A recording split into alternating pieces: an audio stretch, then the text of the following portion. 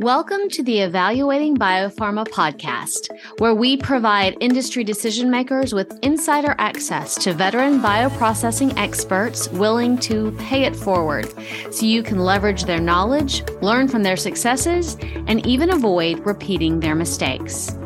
Today's episode is sponsored by GenScript ProBio. Here we share a conversation between Arthi Narayanan, Innovative Team Leader at Genentech, and moderator John Bonham Carter, Vice President, Irby Biosystems. The two discuss how process analytical technologies, artificial intelligence, and machine learning can support intensified bioprocessing. The conversation was recorded at Evaluating Biopharma's recent Process Intensification, Improving the Process Status Quo online educational and networking event. Good afternoon. I'm very happy to be here with Arthi Narayanan, an innovation leader at Genentech, and we're going to be talking about PAT, artificial intelligence, and machine learning in bioprocessing and its use in intensified processes. Thank you, Arthi, and welcome.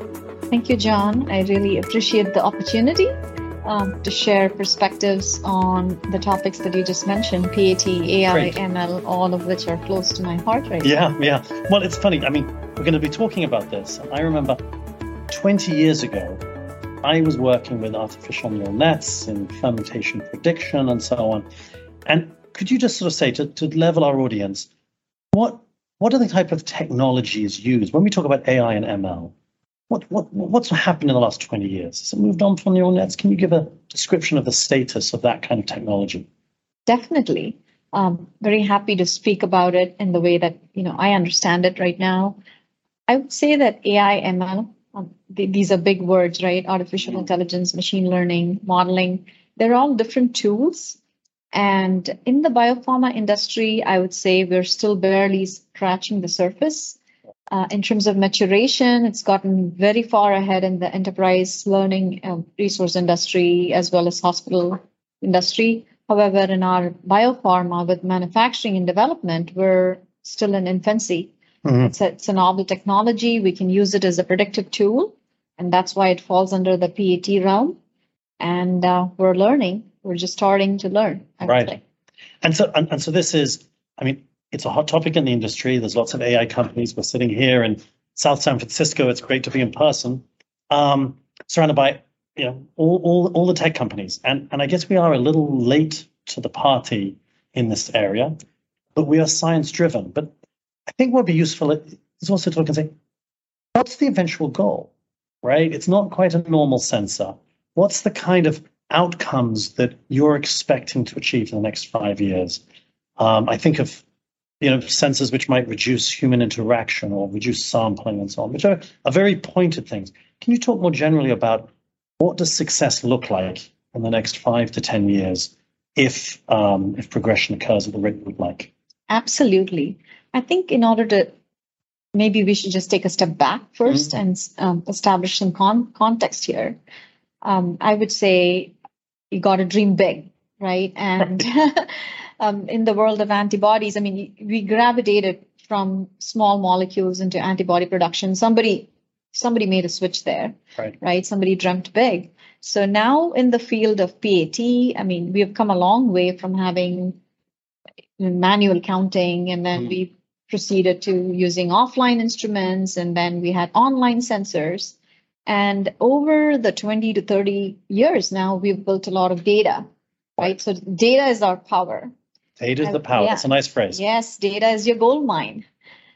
So now that we have so many molecules in the pipeline and we have rich data coming out of the various development and manufacturing sites, this is the time to start investigating into these novel technologies. Where can you use all this data that you have and see whether we can build models that can predict and give us a peek into the future? So I would say when I say dream big, it's like right now, the current state is you have pilot plans with labs where you run studies for tech transfer. Can we get to a zero study tech transfer?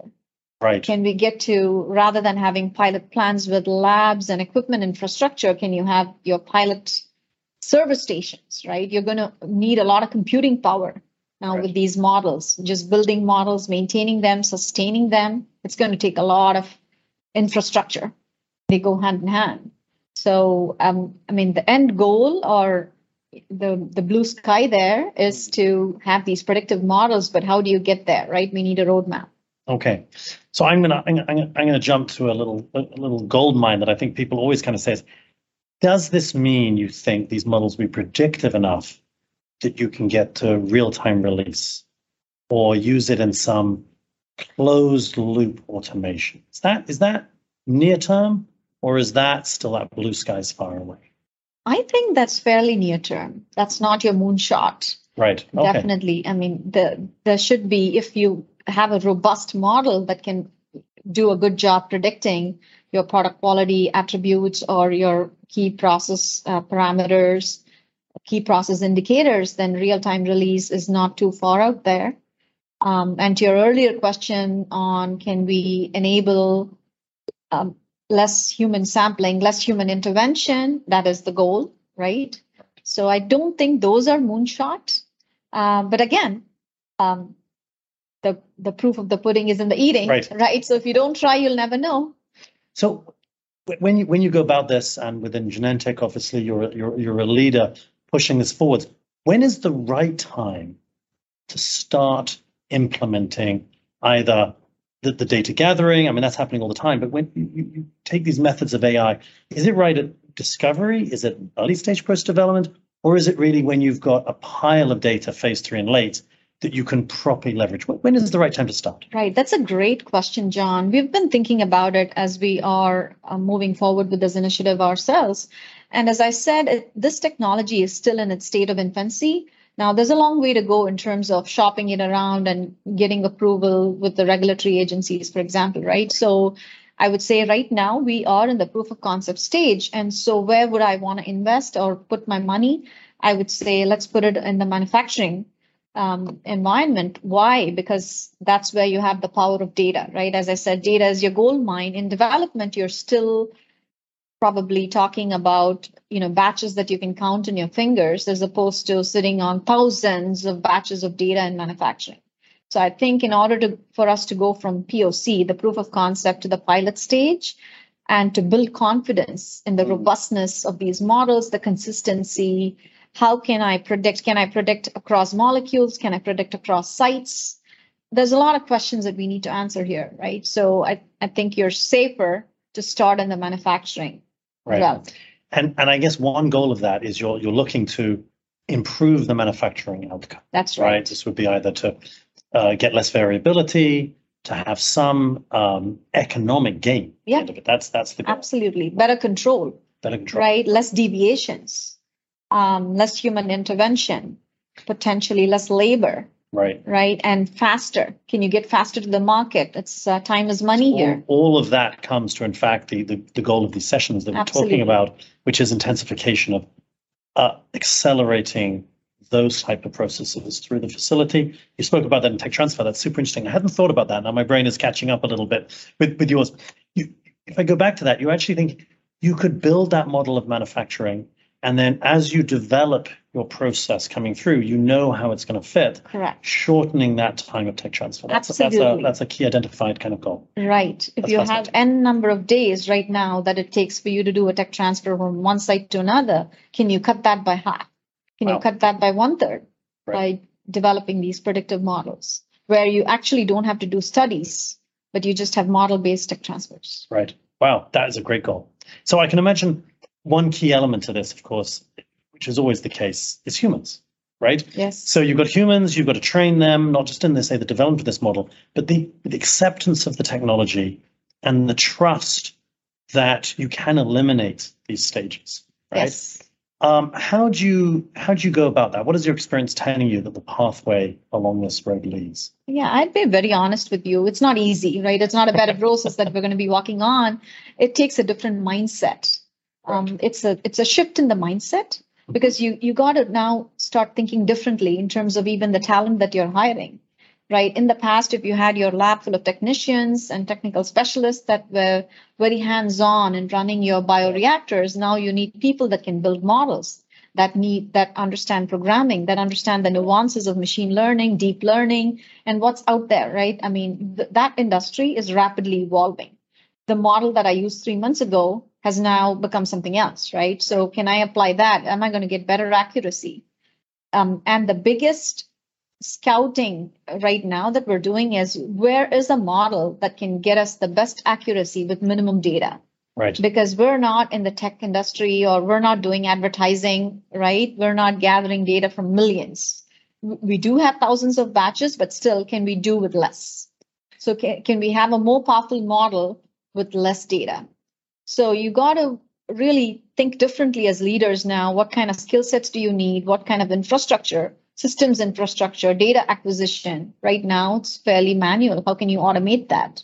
Right. Right. And the tech giants have come a far distance here. Yeah. And we're just starting. So there's a lot. This episode was sponsored by GenScript ProBio.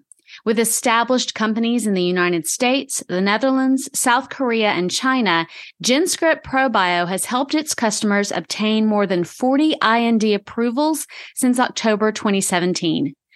Toward the mission of innovation through collaboration, GenScript ProBio is committed to helping customers shorten the timeline for the development of biological drugs from discovery to commercialization, significantly lowering R&D costs and shaping a healthier future. Learn more at genscriptprobio.com. So that talks to something else, which is hiring the right sort of people, right? Absolutely. And mostly we're talking about, historically biologists. Now you're wanting to essentially take people with skills in Google and Apple and other places, but they would often lack the biological knowledge. Absolutely. So how do you manage the integration of these two teams, one who's more biological, one who's more mathematical, and techie? That's got to be an interesting dynamic as you build this team. Absolutely. Again, a great question here. We need a good mix, right? We need a good combination of folks that have process knowledge as well as the modeling skill sets. So it's like biology with data science.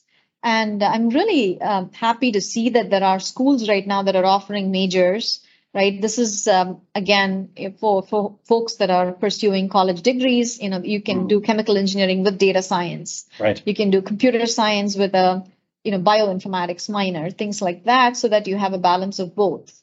Right.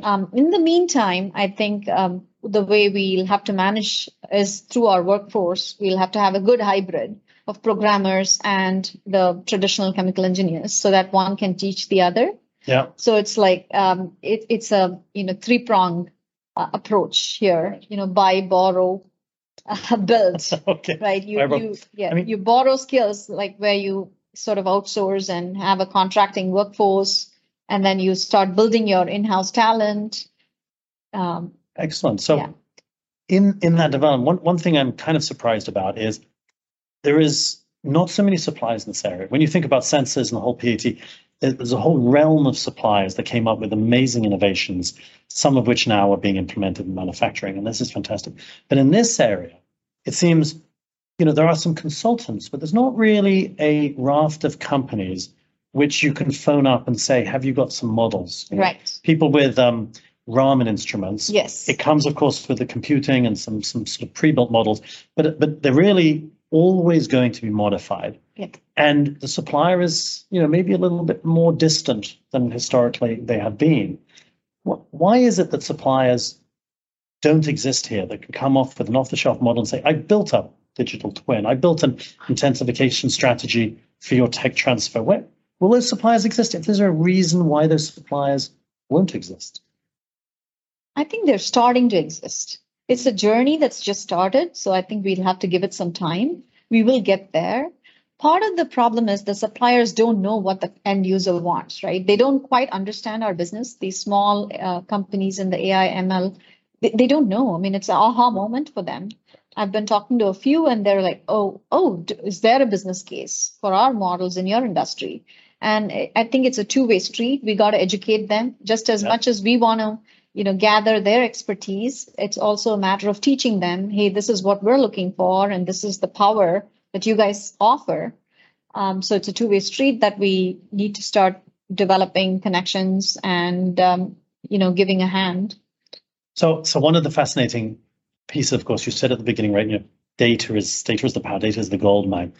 But pharmaceutical companies are renowned for really hanging on tightly to that data and not sharing it.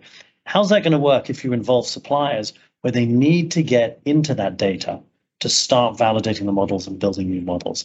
Is that going to allow, is that required, or are you going to just bring the technology off the shelf, or are you going to have to start opening up to the suppliers and sharing data? We have, different agreements that we can work with the suppliers with, like there is confidentiality disclosure agreements that we can sign, and we can definitely get them to start building models with our data. Right. So there are ways to protect our data. And I'm not saying we'll completely outsource. That's where I use the terminology of buy, build, and borrow. Mm-hmm. So it's going to be a short term when you leverage these external vendors or smaller companies to build models for you. But the end goal should be biopharma, just like the development and manufacturing is our bread and butter. We'll have to integrate the AI ML into our bread and butter as well. Right. And sort of to finish off this, we spoke about the implementation and the tech transfer and the manufacturing. I think people are going to think, well, what do the regulatory agents think about this? How do they feel about, maybe it's a black box model, maybe it's a more McKinsey model, maybe, what transparency do they need to feel confident in this? And how do you go about interacting with them to make this a reality? Yes, that's a great question again. This is a process of evolution. I would say, 30 years ago, when we launched our antibodies, we were counting cells manually, right, with hemocytometer. And that's how we filed the processes then. Then came along CDEX and BICEL, and we were able to validate and present it to the regulatory agencies. And they looked at the data, they looked at the robustness of the technology, and they approved processes with those offline instruments. And then you have the online sensors. Now you have inline Raman probes, and regulatory agencies are also evolving with these technologies, right? So I think, again, with AI ML, it's about us, again, proving the robustness of this technology, which is now in its infancy. So the more we can move forward and show that these models are promising, they are accurate, they have good specificity, they have good consistency and robustness, I don't see why they would not accept it. But there's work to be done. There's work to be done. I think that's fantastic. I think the more people get into it, of course, the more data is produced, the more likelihood it is that it gets accepted, and regulators get comfortable with that. Aarti, fascinating talking to you today. Thank you so much for your time. Have you got what is a parting thought or a message you'd like to convey to the audience as you kind of sum up your thoughts in this area? Absolutely. We don't want to be a lone soldier in this journey. Right. I think it's going to be far more fun and exciting if we can join hands with the rest of our industry peers and work on this technology and take it towards regulatory approvals. So fantastic. The more the merrier is what I would say. You want people to join in. You need, I guess, an industry consortium, right? Things like this to start establishing standards and methods of practice that can be copied across the industry. Absolutely. I think it's been fascinating. I'm super happy to be here. Thank you very much, Aarti, for this time. And hopefully there'll be questions in the forums coming up later in the show. Thank you very much. Thank you, John. It was a pleasure speaking with you. We hope you enjoyed today's podcast. Please visit www.evaluatingbiopharma.com to access the on-demand video and to download the summary article. You can also access the Evaluating Biopharma Content Archive, sign up for our newsletter, and register to attend an upcoming Evaluating Biopharma virtual networking event. Feedback or suggestions, we'd love to hear from you.